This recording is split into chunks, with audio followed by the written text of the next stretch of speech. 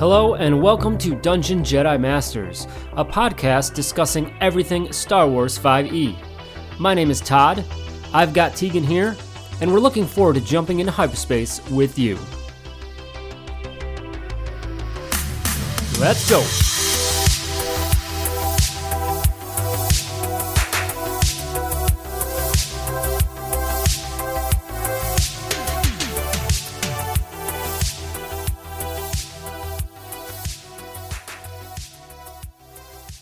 Hello, everyone, and welcome to the Dungeon Jedi Masters Podcast, Season 3, Episode number 7. Tegan, how are you doing today?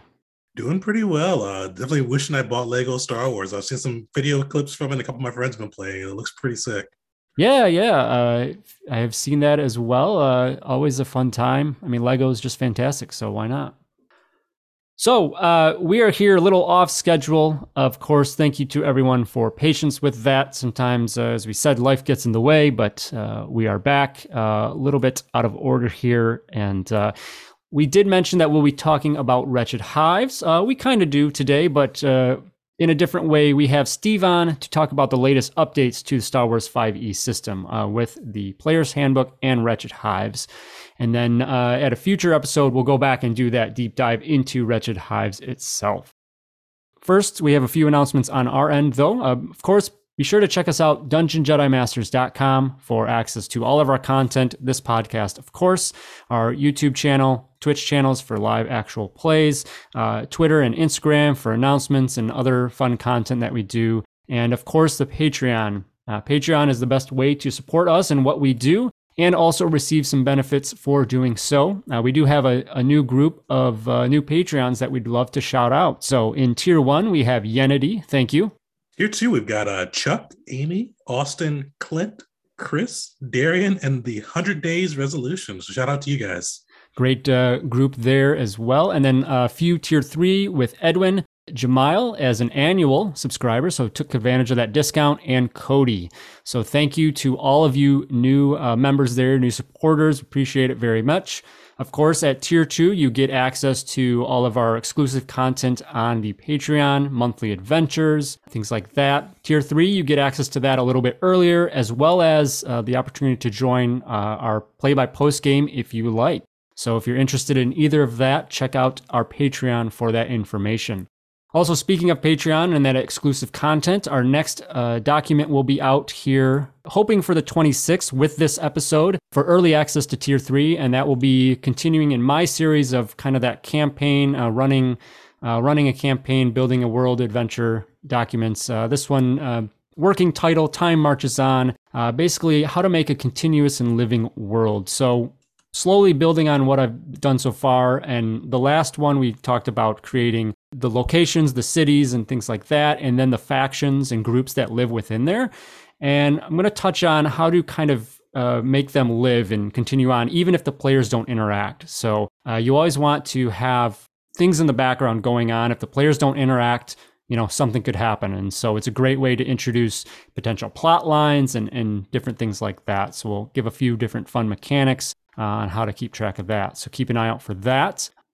In other content, last Thursday, new episode of Vagrant Freighters premiered, episode 2. So if you haven't yet, be sure to check out that. It's been a great story. We have one more episode to record, and that'll be out. So 8 episodes of that story. Super exciting there. Keep an eye out for that on the podcast channel as well. And then Tegan, on your end, I believe Invasion, your actual play, comes back. Yeah, Invasion's back. We had a family. My mom had surgery on last week, so wasn't able to play. So we had a bit of a month in between, but we're finally coming back. And they're actually going to get to see the crew kick off on the latest adventures. So this is going to be the Colony of Saiho, and it's actually corresponding directly with the Invasion Session 2 adventure that we put out for our Patreons too. So if you want to watch it, you can follow along, kind of get some tips and tricks for running it with your players, or just seeing it live. Come join us. It'll be this Tuesday, the 26th at 6:30 p.m. Eastern time on Tegan J Gaming on Twitch. Come hang out with the crew. This should be a fun one. I'm really looking back to getting forward to back into the game. Absolutely, yeah. I love that you're doing this alongside of the Patreon adventure, as you said, for those interested in that, to see how it's played out and, either get some ideas or just, check it out. So be sure to go visit that later tonight if you're listening to this Tuesday when we air. I think that's everything on the front end. For us, there is a few new pieces of Star Wars 5e content, which we will touch on as well. So a couple species and a background. Tegan, tell us first about the Culaceto. So the coolest of all, this is going to be an interesting species. This is be one if you, depending on how much your DM wants to lean into it, could have some interesting story context. The Culacetos are like a bug-like species, kind of think like a humanoid-like mosquito, almost. And they actually have some pretty interesting lore. They're actually it's almost shunned by most of the species in the galaxy. And this is due to one of their cool features, as well as kind of a big piece of their background. But they're a little bit of cannibalists. They drink blood from other humanoids. And they've got some cool features in their species block that goes along with it. So this could be one if you're playing a more horror Star Wars angle game, or even if you're just prepared, you and the DM, to have some fun showing a species that may not always be welcome everywhere that you can play around with. But getting into the actual build block for it, for the ability score increases with the species, you get to increase your dexterity score by 2 and charisma by 1. So it's going to be good for anything that's using dexterity. So if you want to build an operative or a monk or something like that, there's a couple ones that'll synergize well with monk as we go through. So you've got that. This is a smaller species too, so you're going to be between about 3 to 4 feet tall, so you will be the small size. Your base speed is going to be 25 feet, but you also get one of the cool features. As I mentioned before, they drink blood and sometimes eat humanoids, so you get the cannibalize feature. And basically what that means is if you spend at least a minute devouring a corpse of a beast or humanoid, so it doesn't have to be a person, it could be like some type of beast, you gain temporary hit points equal to your Constitution modifier. And you can only use this once per short or long rest. So this is definitely one that for DMs, if you got a player running it, I'd throw some story complications in, hopefully try to encourage the party to react to the guy eating either the raw beast or humanoid that they just killed, just to really get some good story pieces out of it. But this is not all you get with this one. So you also get a climbing speed of 25 feet. You get compound eyes. You've got the weird buggy eyes. So whenever you make a perception check related to sight, you're considered to have expertise in the perception skills. So great on that side. You also get the powerful leap ability, as well as prehensile feet, which is going to allow you to manipulate objects with your feet as well as your hands. So kind of great on that side. Also, you get the strong-legged, so on that too, so you're able to make some long jumps too. This is a pretty stacked one. You also get surprise attack too.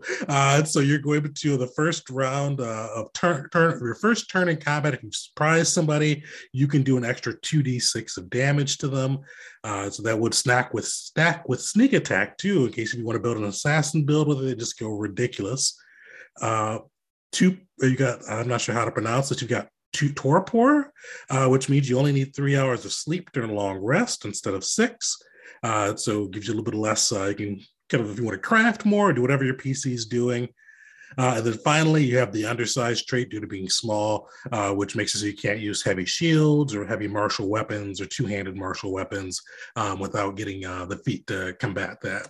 So pretty cool one, definitely stacked, a lot going on with it. And that was written by a huge human. Awesome. Sounds like another wild species there. Add to the list. So there is also a background called Independent Droid, one that I think might see a lot of use here. Probably a lot of players, when they pick a droid, lean into this anyway. So this gives some structure to that. You were once a machine designed for a very specific task with no mind of your own, but something happened to change your programming, and you essentially get free will. For proficiencies with this background, you get 2 from athletics, medicine, persuasion, or technology. Proficiency in one type of artisan's implements or specialist's kit. A language of your choice. And for equipment, a slicer's kit, disguise kit, or Astrotech's tools, one of those. And then a trinket from before you awoke, and some credits In past life, this is a cool little table. You were a machine designed to complete a task, and that was exactly what you were going to do. And then what is that? Some fun options like you were built to be a soldier to fight. Once your programming gave you free will, your memories were corrupted. You can't remember what you used to do. Created to be a medic.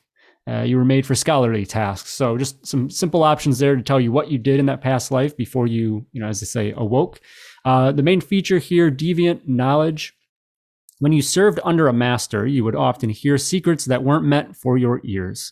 Back then, however, you weren't alive. You have insider knowledge on your previous owner or perhaps others who passed through your area. This knowledge may be used for leverage, revenge, or other means to the discretion of your GM. This knowledge, while it may prove useful in your adventure, may also make you a target for those whose secrets you possess.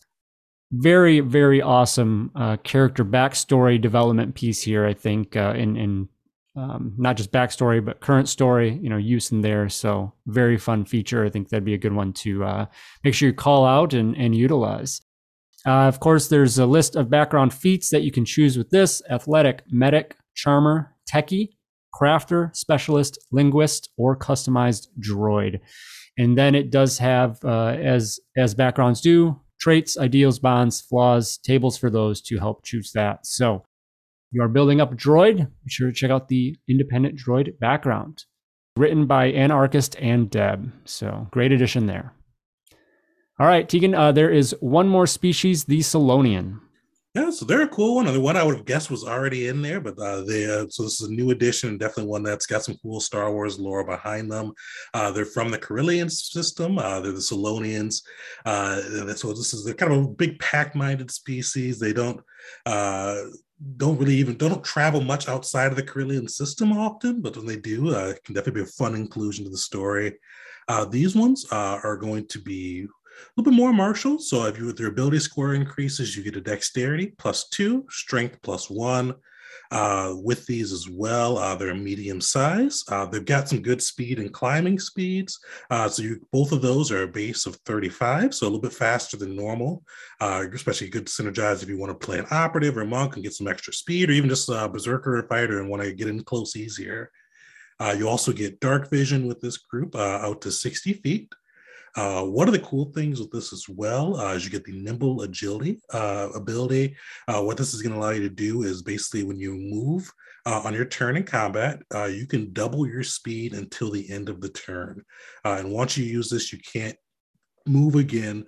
So you can't use it again until you move 0 feet on one of your preceding turns. So really good in that spot because you already have 35 speed movement, and you can double that up to 70 without having to dash or do anything like that. And if you want to get really crazy, go monk operative or something like that. Monk especially, since it gives additional movement speed, you can crisscross the battlefield in no time. Also, another thing that synergizes pretty well with monks is you get the tail and claw. Natural weapons, which is going to allow you to make unarmed strikes using a 1d6 of kinetic damage. So giving you a little bit of a good bonus on that side. And they also get a swim speed too. So you're pretty much able to traverse all the different environments. You can swim 35 feet. So this is a good one, especially if you never want to be locked down by not being able to have a different type of movement speed. This is a way to go. Buy yourself a jetpack and you've got pretty much all the major ones listed. Oh, and this is written by Heresy. So another one from the Species Pro. Yes, awesome. Great stuff all around. Great two species editions, background edition there. As we will talk about here in the interview with Steve, Star Wars 5e, so much there to customize and build your characters. So I think with that, we can jump into that update. So let's bring Steve on and talk about what's new. All right, everyone, we have Steve here with us to talk about the latest update to Star Wars 5e system, the PHB and Wretched Hives. Steve, how's it going? Oh, it goes. Another day. I'm moving here really shortly, ergo the empty wall behind me. Yeah. Congrats on the new house, finally, man. Yeah, friggin' finally, after a year and change of shopping. It's a long process, but very cool. It'd be nice to finally get that done and out of the way. So yes, for real. Awesome. And amidst all of that chaos, though, of course, still time for a pretty solid update to the system.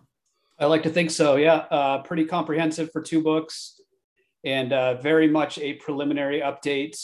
There are a lot of completed changes that occurred in both books, but there are three noteworthy ones that are not complete. I wanted more eyes from people who are, consuming the content more than just that's on the Discord to basically see what they want.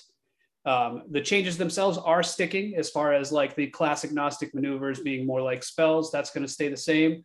But, there are some things that need to be developed still. I want more maneuvers, Yep. Awesome. So, well, I guess let's just dive right in. Sure. Probably starting with the player's handbook there, and again, not drilling down too specifically, but give us those good highlights, those good chunks of what we're going to see or what we have seen in this update. Yep. All right. So round down is no longer the baseline rule. The baseline rule is to just round correctly. That's something that's kind of always annoyed me with 5e because it's inconsistent with literally everything else in the world. Like if you have something that's 2.75, you should not round down to 2. That doesn't make any sense. So I abolished that rule to round appropriately, which is, of course, if it's 0.5 or greater, you round up. If it's less than 0.5, you round down. Basic math. Now it's just consistent across the board. There are some ripple effects with that will be addressed. There might be a few changes to specific instances of that effect with the late June update, but that change is staying. From there, with classes, there are some very minor tweaks. Nice update to quality of life for Sentinel with Force Empowered Self, where it's no longer all tied directly to the attack. Instead, you can use the parry ability once per round. You can use the movement ability once on your turn, and then you can use the smite ability. The additional damage on a strike. You can use that once per round as well. And then there's the two big changes. Of course, maneuvers have been divorced from being class or archetype specific. They're instead a single individual pool. And then the classes and archetypes that enable maneuvers pick from that shared pool. Now, a lot of those maneuvers have prerequisites. There are maneuver chains. For instance, the Commander's Strike has 2 updated versions that make it more powerful, but it takes more of your total maneuvers known in order to improve that maneuver. I think that's very nice. I think it's going to work out really well. Ultimately, it's very good for the future of the game in my mind. And it's also very good for development of those archetypes, specifically Scholar, because Scholar archetypes are so dense. It makes it very difficult to develop a fully fleshed out archetype for that. So Scholar and Fighter both had that change regarding maneuvers. And then Fighter had a new invocation system, which again is that second level customization implemented. They're called strategies that replaced the Fighting Mastery, and Fighting Mastery was just moved to an option. So the net effect is a buff for Fighter. It's a buff for Scholar. There's a little bit less identity in the archetypes, but ultimately it's still more than comparative classes as far as what the archetypes grant. So I think it's ultimately a wash. Really, those are the big changes for the class-based stuff. Nice stuff. Has some big things going in there, especially the Fighters and Sentinels and Scholars. Yep, for sure. Haven't had a chance to look through the Fighter invocations yet. Anything outside that stands out to you? Anything that's fun that some players may enjoy? Yeah, so there's this. Obviously, there is the Fighting Mastery was an option. I think there was 8 options total. One of them that I'm particularly fond of is is kind of like Cunning Action for operatives. Cunning Action gives them 3 normally actions they can do as a bonus action. This one you choose 2 from a list, and then you can perform those chosen actions as bonus actions, and those synergize directly with the fighting styles, because fighting styles often enable, say, dash as a bonus action, or if you could already dash as a bonus action, you can do it as a reaction on your turn. So the synergy there is huge. It's just like a mass improvement. It lets fighters get that reaction ability if they want to have, triple dash or whatever, it's feasible through use of the style and the invocation. One of them that unlocks lightsaber forms for fighters. Typically, to learn lightsaber forms, you would need to take the feat or style or mastery for form fighting, and then you would have to be able to cast force powers in order to take any of those. So this makes that no longer an issue. You can just take them as a fighter without any sort of force sensitivity. A couple other ones. There's one nice one that's cover. So it makes cover more powerful for you, and it makes cover less powerful for people you're firing at. So I think that's pretty cool for like a sniper build. Synergizes really well with the styles and masteries for like snapshot or sharpshooter. And I don't remember the other ones offhand, but there are 8 total. Pretty fun ones. Yep. Very cool. Yeah, it sounds like lots of great updates across the board. Is that about wrap everything on the main changes to classes? For classes, that pretty much covers it. There aren't that many actual class changes in this. It's really just the maneuvers and superiority thing. Cool. Awesome. All right. What else? So the biggest secondary, there are some new in equipment. So all the weapons have been rebalanced from the bottom up. You guys might remember I created a calculator for weapons about a year ago. That calculator has been further developed and improved upon to effectively automate the entire weapon generation process. So from you choose whatever type of weapon you want, a martial blaster, a simple vibro weapon, whatever. You add the properties you want. It generates exactly what the stats of that weapon are at the end. Really cool tool. And so that has been used to rebalance all the weapons. So they all use that exact zero sum calculator. There are a few exceptions, mostly with special property weapons like grenade launcher and rocket launcher. They don't actually interact with that calculator well. But for the most part, that change has just kind of streamlined and smoothed out the weapons. So there shouldn't be any more like really egregious. I know there are a few typos that have been reported already. These will be fixed for June, but otherwise, I know it'll be asked that calculator is not public facing, right?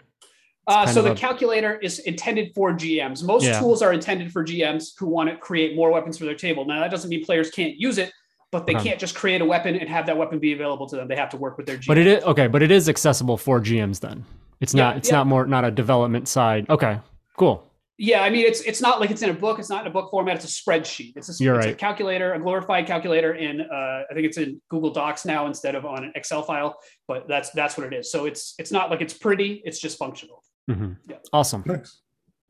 I've got some new properties that came out. There are 3 new light weapon exclusive properties: Blight, Bright, and Corrupting. I think is what they're called. I might have those wrong.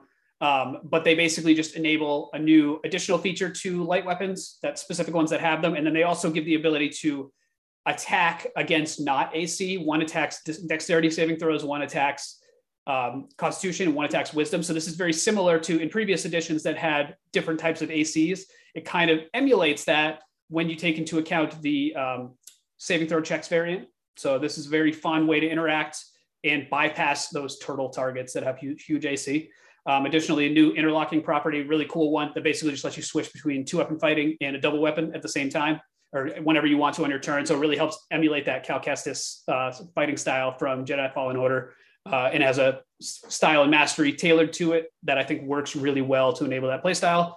And then Penetrating, I think, is the last one, which is just you can shoot through targets, which is really helpful for like bigger weapons like a Gauss cannon or something like that.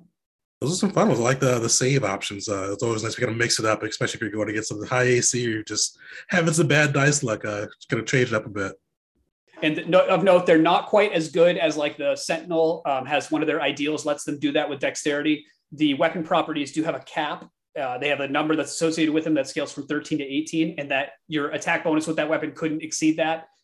It's all descripted in the text of it, but basically it does have some bounding to it. You can't go overboard with it. Nice. Very cool. Yeah, great stuff there. I think the equipment, the weapons in Star Wars 5e are a great I don't know, call it upgrade or whatever from traditional 5e. So, just a lot of further additional changes there. Yeah, there are a lot of hilarious bad weapons in 5e, but most notably is like Glaive and Halberd, I think, which are like functionally identical, but one has heavy, but they're like the same damage, same properties, really kind of silly ultimately. So I definitely think weapons are dramatically improved for Star Wars 5e over 5e, almost dauntingly improved. Definitely gives us so many more options too, without having to go to magic or enhanced items. There's so many ways you can build out either a classic Star Wars character, build something unique without having to dip into that enhanced tool set. Exactly, yeah.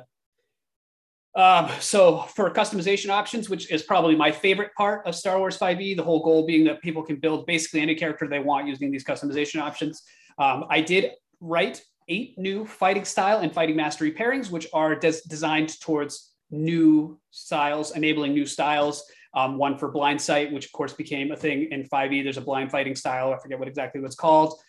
There's one based around using the area-based weapons like a vapor projector or a flechette cannon, which just affect a cone or a line. Blind fighting. There's one for counterattacking that is basically built around goading people to attack you and then hitting them back, or otherwise like parrying their attacks. Very fun. There is one built around the help action because there wasn't one already. There's one built around the search action because there wasn't one already. There's one built around fixed weapons, which the whole idea being is that you can use them more seamlessly while also like wielding weapons in your hands. There's one for superiority style, and then ultimately there's one for those interlocking weapons, again, really to enable that swapping back and forth between two weapon fighting and double weapon fighting. Now, of note, this was one of the things that is incomplete. Some of these pairings are finished and are very clearly finished. Some of them do have those deadlines. And this is where I want community input. I want you guys to see what you think these features, these pairings should do that they don't do yet. Give me your ideas, because I am only so creative, and the Discord is only so creative. So I really want to hear more about what you think these should do that they don't already do. Yeah, it's always great to get that stuff, at the table, put it in action, and see how it plays. And as you said, yeah, is it missing? Does it have something that needs to get tuned a little bit? So yeah, definitely.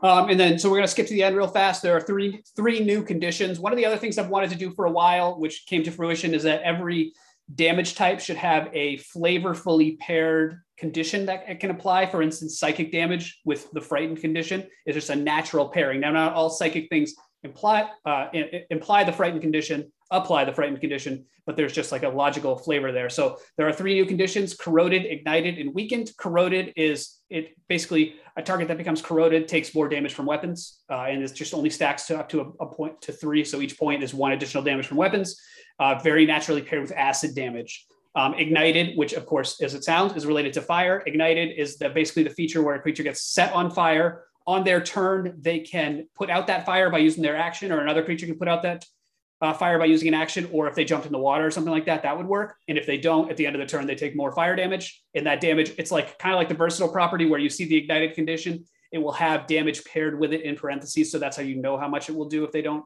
put it out. And then finally, the weakened condition, which is basically, as it sounds, is just limiting a creature offensively and defensively while they're weakened, as like lethargy overcomes them. And that's naturally paired with necrotic damage.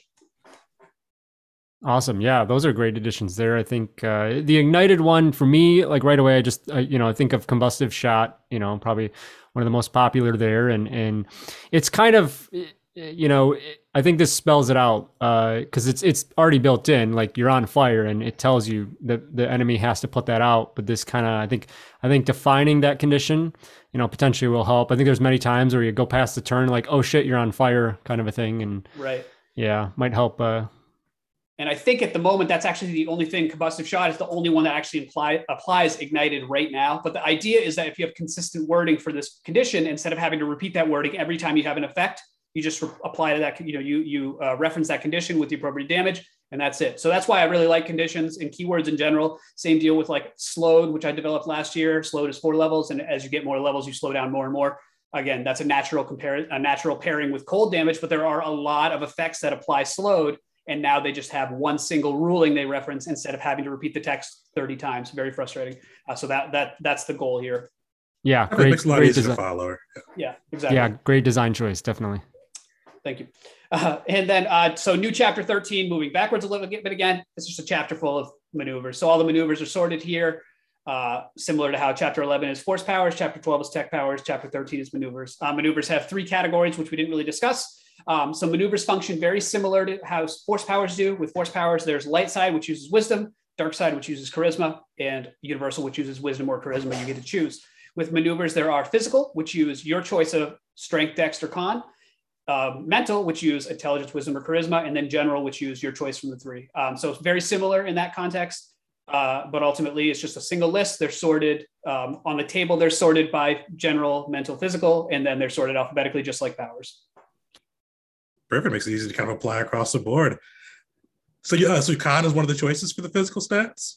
Yep. Okay. I wanted to expand that. I've always really liked the dichotomy of, and then we'll touch on this a little bit more here soon, but of physical versus mental stats, and then also going back to the old days of reflex, fortitude, and will, which we touch on a lot. We will touch on a lot later, mostly with casting. But yeah, I always liked having that dichotomy really spelled out and utilized in some capacity. Nice. Always get to get more things to use con. Right. So that's pretty much it for the player's handbook. A bunch of smaller rule changes, clarification for like additional dice, multiple modifiers to checks and stuff like that. That's pretty much it for the player's handbook. Everything else is pretty small. Awesome. Yeah. And I believe by the time this episode comes out, everything should be, on the website updated It's on the website now. Yeah. Okay. Awesome. So yeah, we are recording this on the 20th of April. So this episode, you'll be listening to this on the 26th of April. So yeah, definitely all this stuff has been up, and as you said, Steve, kind of that proofreading stage is upon us as well, the tweaking and things like that, of course, which happens, but it's good that the content is there to use. So dive into it. Yep. So a part of that too, as I touched on and Todd touched on just now, is that this book is not finished. Neither of these books are finished. The goal is with the Player's Handbook in particular is I want to be done with it. I know I keep tinkering. I know I keep saying I want to be done with it, but I actually want to be done with this book. So this preliminary update precedes the end of June. There will be literally a final update. I'll be done. I'm not going to tinker anymore. I'm literally just going to delete all the files so I can't even access it.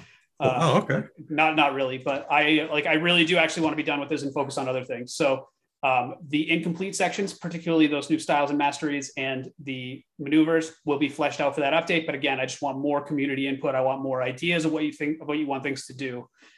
So yep, that's really it. Awesome. Okay, so we will wait in anticipation for that. And then over to, so as we touched on, this episode was supposed to be about Wretched Hives, but maybe this is good that we kind of shuffled things around because there is an update to that. So we'll come back with a deeper dive into that book, but let's talk about the updates to that. Sure. So Wretched Hives has a number of updates too.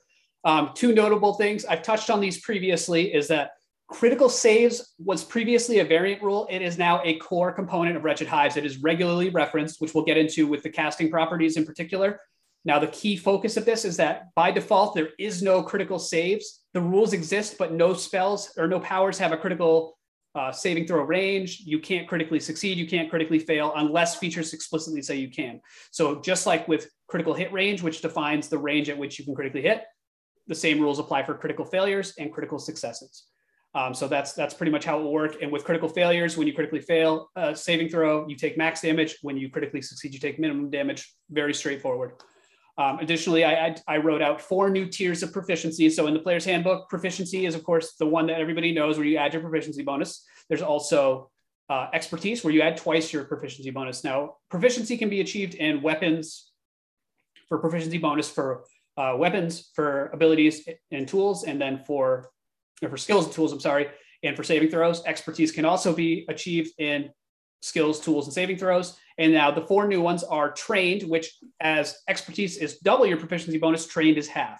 And you can obtain trained in weapons, skills, tools, and saving throws. And the notable feature that uses trained by other words is, of course, led by the Force for Sentinels, which is just Bard's Jack of all trades, reflavored and retooled.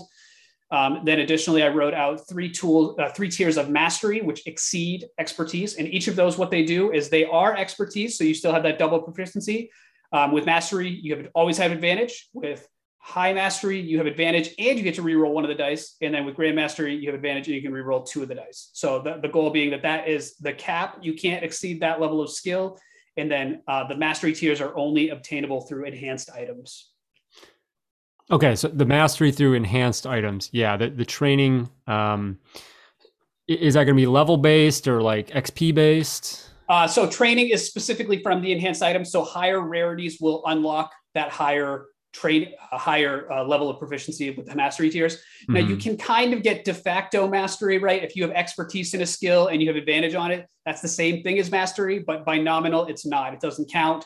So the things that, like, there are clothing modifications that improve your proficiency tier with a skill, that would not count as mastery for those clothing options. So it wouldn't give you that extra tier boost. But they could push you into mastery tiers. Awesome. All right. So that's it for the intro, basically those new rules. Some changes to armor properties in particular. Previously, Agile and Powered had flat modifiers to strength and dexterity as appropriate. I'm trying to abolish all of those floating numbers beyond enhanced items, particularly. So they have been changed. Now they kind of complement. Powered complements the strength property of blasters. Agile complements the dexterity property of weapons, where they give you an effective score as appropriate, strength 11 or dexterity 11. You only get that benefit while wearing the armor, but it helps meet those prerequisites for those weapons, so you could use a weapon you might not be able to otherwise. Nice. And then there are some more tweaks, very minor ones. Magnetic is now an ability check instead of a saving throw to synergize with features. And that's pretty much it. Piercing weapon property was updated to be a flip of dire, so you can take a penalty to a damage roll and then add it to the attack roll instead of vice versa. Auto target was renamed Smart due to Cyberpunk. Very natural. This was like a half done one too for a while now. A lot of stuff has said Smart instead of auto target. Now it should all say the same thing, which is great. And that's really all the significant changes for equipment in Wretched Hives. The other final big change in Wretched Hives beyond some clarifications is that modifications. So modifiable items. So for instance, a modifiable blaster previously had 4 unique slots within it. I forget what they were called, cell, attachment, hill, whatever they were. Yeah. That's no longer the case. Instead, it's just they have 4 slots for blaster modifications. And now all modifications have been changed so that they deprecated those sub slots. And now they're all just blaster modification or vibro weapon or wrist pad or whatever it is. And you can put any 4 mods in the appropriate weapon. The rarity rule still governs, and you can't put more than one of the same mod in a weapon. So if you have 2 of the Keen 1 core for a blaster, you couldn't put them both in the weapon. And that includes multiple of different rarities. So if you had a Keen 1 core and a Keen 2 core, you could not put them both in the same blaster to get Keen 3. It doesn't really change a lot. It just kind of gets rid of just, probably unnecessary language and things, right? Like exactly. Yeah. And so what was like previously there were 2 there was for blasters, let's say. So blasters had a mod that was the attack bonus. They had a mod that was the damage bonus, and then they had 2 kind of floating mods which kind of overlapped a little bit. And so for blasters, they had 2 different mods that gave the Keen property, 1 for each side, and then things like that. So that has basically all been removed. So it's just a lot simpler to manage an individual item. And then it also, a part of this too, actually with enhanced items in general, is all of the combination mods have been deprecated. Previously, it was like overwhelming how there were 300 blaster mods, and a lot of them were like Keen 1 plus Brutal 1, Keen 1 plus Disarming, Keen 1 plus Fix. So it was like very unnecessary. So all of those have been deprecated. There's only the single property mods. And now there's a new rule called generating new enhanced items in the enhanced items chapter that helps. Again, this is for GMs specifically, but players can, of course, ask their GM about it to create new enhanced items. So what this rule lets you do is to take 2 identical item types. So you could take 2 blaster mods. You could effectively combine them to create a new blaster mod. Now, this is something the GM does. It's not something a player physically does. They don't take a circle block and a square block and bang them together to get a new mod at the table during the game. This is something the GM can do to create new enhanced items. And it uses a very simple point system where standard rarity enhanced items are 1 all the way up to artifact or 6. You add the 2 rarities together to get the new rarity. Very, very simple, super easy way to introduce new items and effectively create any combination of properties you want for a mod, for a weapon, or for armor, for whatever it is. Right. Yeah, because of course, as you go on, your slots, you'll run out of slots. You're always limited by that. So if you want to gain that extra, yeah. Right. And it increases the value of higher rarity chassis too, because now a lot of mods, they tap out at like advanced. But if you have an artifact chassis, you could take an advanced mod and a premium mod, and your GM could let you combine them to create a new mod, and you can put that in. So you get the effects of 2 mods for the slot of 1. Nice. Yeah, I definitely like kind of paring down the mods. Mods are one of my favorite parts for Star Wars 5e, but especially kind of explaining it to new players and they see 300 plus different options. It's kind of like analysis by paralysis. So they can just get overwhelmed. So I think kind of having that pared down a little bit easier and not having to worry about the slots as much will definitely make it a little bit easier for barrier for new players to jump into. Yeah, I think that's the goal. And I think that the modification system I'm very proud of. I think it's probably one of the most unique features of Star Wars 5e is the item modifications with magic enhanced items. Definitely. Yeah. And I think kind of going back to my initial point on it doesn't change things, but I think it does. There's another point that it does where, because your example, you said you had like the attack mod and damage mod. Before, you wouldn't be able to put those together because you only have 1 slot, depending on what slots I guess they went into. So this newer system does allow you to kind of put those things together. If they were both barrel mods, you can only have 1 barrel mod previously, but now you can, bring 2 in similar. So the old system they were specifically separated like that. So I think the, like for blasters, the attack bonus mod, I think was called targeting, was the slot. and then barrel was the So damage. they still were separate. All right. Right. But now you just have, instead of only having 5 options for each of those slots, now you have 60, because there are no more slots. It's all just the same type as the item chassis. Right. Yeah. Simplify. Okay. Awesome. Yep. Awesome. Simplifies and also helps people from not going OP with it, like with Keen, for instance, because there used to be 2 slots that did Keen. Yep. People would always try to. I used to do that too, stack them up as much as they can, so it'll make people a little more balanced as well, and hopefully a little easier on the DMs. Awesome. Cool. Okay. Anything else? Well, I guess the one other thing that's actually not in the changelog, because this was a previous release, was casting properties was a big one. So casting properties I released as a month ago at this point. What that did is it enabled 20 new properties for casting focuses. So for wrist pads and focus gens, those have been rolled in. There are mods for each. The mods for focus generators and wrist pads have been overhauled accordingly. So now there are a lot more options for wrist pads and focus generators, whereas previously there were like 15 mods for each. Now there's like 150 for each. Very cool.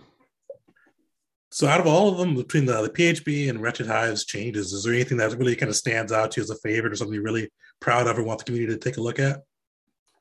So the things that need help, obviously. Oh, actually, there's one other thing too. That's the tools. So the tools chapter in Wretched Hives had been incomplete. I have halfway completed it, so it is formatted properly. The goal of this chapter is that every tool has a little bit more of an explanation. It has some synergistic abilities. So if you have an ability score or an ability check, with a skill that's related to that tool, it gives you contingent advantage, which I think is very nice to play with. And then each tool will have, most of them do have, a new niche feature. For instance, like armor mech tools, you can spend your short rest. So the way that these will all work is over your short rest. You can spend a short rest enhancing a suit of armor. And then once before your next rest, you can get a bonus to AC to potentially prevent an attack, and it's contingent upon your skill, your level of proficiency with that. So I think this is a very cool feature, but they're not done. There are 36 tools, and I think half of them have features or have skills or have sample DCs. So this is another thing where I want community input. What do you think these tools should do? What would you like to see them do beyond just crafting? So that's something that needs input. Again, maneuvers, which we touched on. I want more maneuvers. I want to streamline them and smooth them out a little bit. And then the fighting styles and masteries. Again, there are 8 new pairings. Not all of them are complete. Some of them have just a deadline that says feature. I want ideas. I want to know what you think that those fighting style and mastery pairings should do. So those are the things, again, that I really want community input on. You can post on Discord, you can post it on the subreddit, you can post on Facebook, whatever your preferred social media platform is, and I will read it at some point.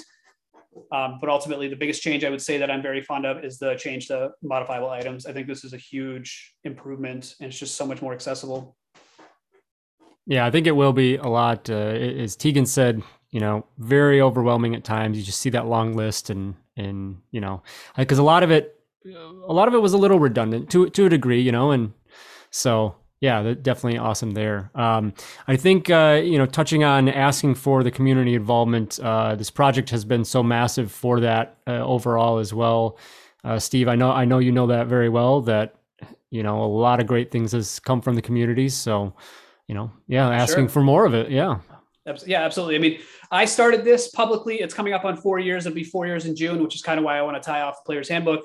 I want to make the final Player's Handbook version for like the 12th time that I've said that, but for real this time. But that's it. This was a community project. I actually pulled up the first version and shared it on Discord yesterday. In fact, it's just funny how bad it was and how much better it's gotten. Now, a lot of people might not agree necessarily that the game has become a little more convoluted. It has become way more. It's still accessible for new players, but it's less accessible because there are more options. That is true. That's a natural side effect of creating more options for experienced players, is that there is that analysis paralysis, as Tegan was saying, about having so many options to start. That's one of the very common complaints now with maneuvers, but I think the net effect is it's positive. And I think that ultimately people will ultimately agree with that. I think it's just going to take some time to adapt. Yeah, to your point about accessibility, it's 5e, which a lot of people know very well, and at that very base level, if you want to play Star Wars and 5e, it's such an easy transition. Like you can get over those other hurdles, if you will, of options and things, because you don't even need to dive into a lot of that. I mean, you can just get into the other stuff and just play at a very base level, and you're in it. So. Yep. That's still the goal, and I think it still works. It's just that the character customization in Star Wars 5e significantly eclipses that in regular 5e, which again, it's still the same math, it's still the same functions, it's still the same proficiency bonus and attack and damage and advantage and all that. It's just that there are more options. Right.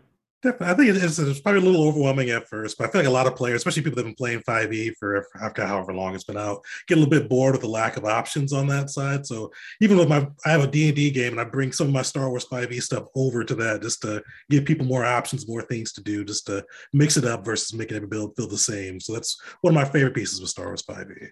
Yeah, and even Wizards has stolen from me and taken a page out of my book with background feats, which they've started implementing. I don't think it's been in any published books yet, but they started that UA with some knight class, that Knight Order, Knights of Salonia or something like that. That's not it. That's a song. Knights of Ren. Yeah, maybe it's the Knights of Ren. Yeah, that's exactly it. But they start with a feat as part of their background. Now, it's not a choice, but it is a feat. So I am taking credit for that. But yeah, there is more customization for sure, which does add a level of power creep. But I think it's more fun for players. I think that's honestly the most important thing. Definitely. Yeah, absolutely. So awesome. All right. So PHB, Wretched Hives. I know we touch on this, every time we have you on as well. Real quick, what's beyond this? What's on the horizon for the rest of the system? So there's a pretty huge update for Starships coming, mostly through the errata, which has been fielded by Rick predominantly and Drake on Discord. So that will come. So the June update will include Wretched Hives in the Player's Handbook again. It will include Starships of the Galaxy, and it will probably include an update to Scum and Villainy. Scum and Villainy is very tedious, and there is a lot of work to be done there. As many people are aware, it hasn't been updated in like 2 years, probably longer than that, actually. I think it's probably 2019. So that is going to be coming as well, probably in the June update, but it might be afterwards. And then once again, I think we've discussed this prior, but I have plans for 2 more books. The 5th book will be about developing your own strongholds, so basically building bases, and there will be some synergy with Starships there, but that will be the big thing. And then some mass combat, ideally some mass combat simplified, but mass combat again for Star Wars 5e. And then the last book is just character options. It's just going to be bananas character options is what it will be, but that's still a ways off. Awesome. Very cool. Looking forward to all of that good stuff. So Steve, as always, great to have you on. Appreciate the update here, and we'll look forward to the next one very soon. Good luck with the move. Thank you. Yeah. So it's Wednesday right now. I am taking the next 2 days off, and I'm driving 6 hours on Friday with 7 cats in my car. It's not going to be fun. That's going to be a hard drive, but yeah. Yeah. I mean, I'm hiring movers, thankfully. So as long as the movers are here at an appropriate time, we'll be good because they're going to pack the truck. I don't have to do anything else. I just have to pack my boxes, and they'll be unpacking it all too. So it's going to be super easy. It's just a matter of them arriving at the right time on Friday morning, because my closing is at 3 p.m. and it's a 6-hour drive. So it's like very tight, everything happening correctly on Friday. Nice. Well, good luck. Thank you. Yeah, enjoy the move. And we will talk with you again soon. Absolutely. All right. Always great having Steve on the podcast to talk about updates to the system. Lots of good stuff there, as we discussed. Be sure to check it out yourself. And just once again, reiterating, dive into it. Let everyone know, let him know, let the community know what you think of that, what any feedback, things like that. Just help us, help the team further improve what they got going on there. That will be it for us on this episode with our little bit of a schedule shuffle. We're not too sure on the content for next episode, so we'll leave it up in the air, a little suspenseful there for you. But of course, as always, we thank you so very much for all of your support. Again, be sure to check us out, DungeonJediMasters.com, and we will see you on the next one. May the Force be with you. May the Force be with you.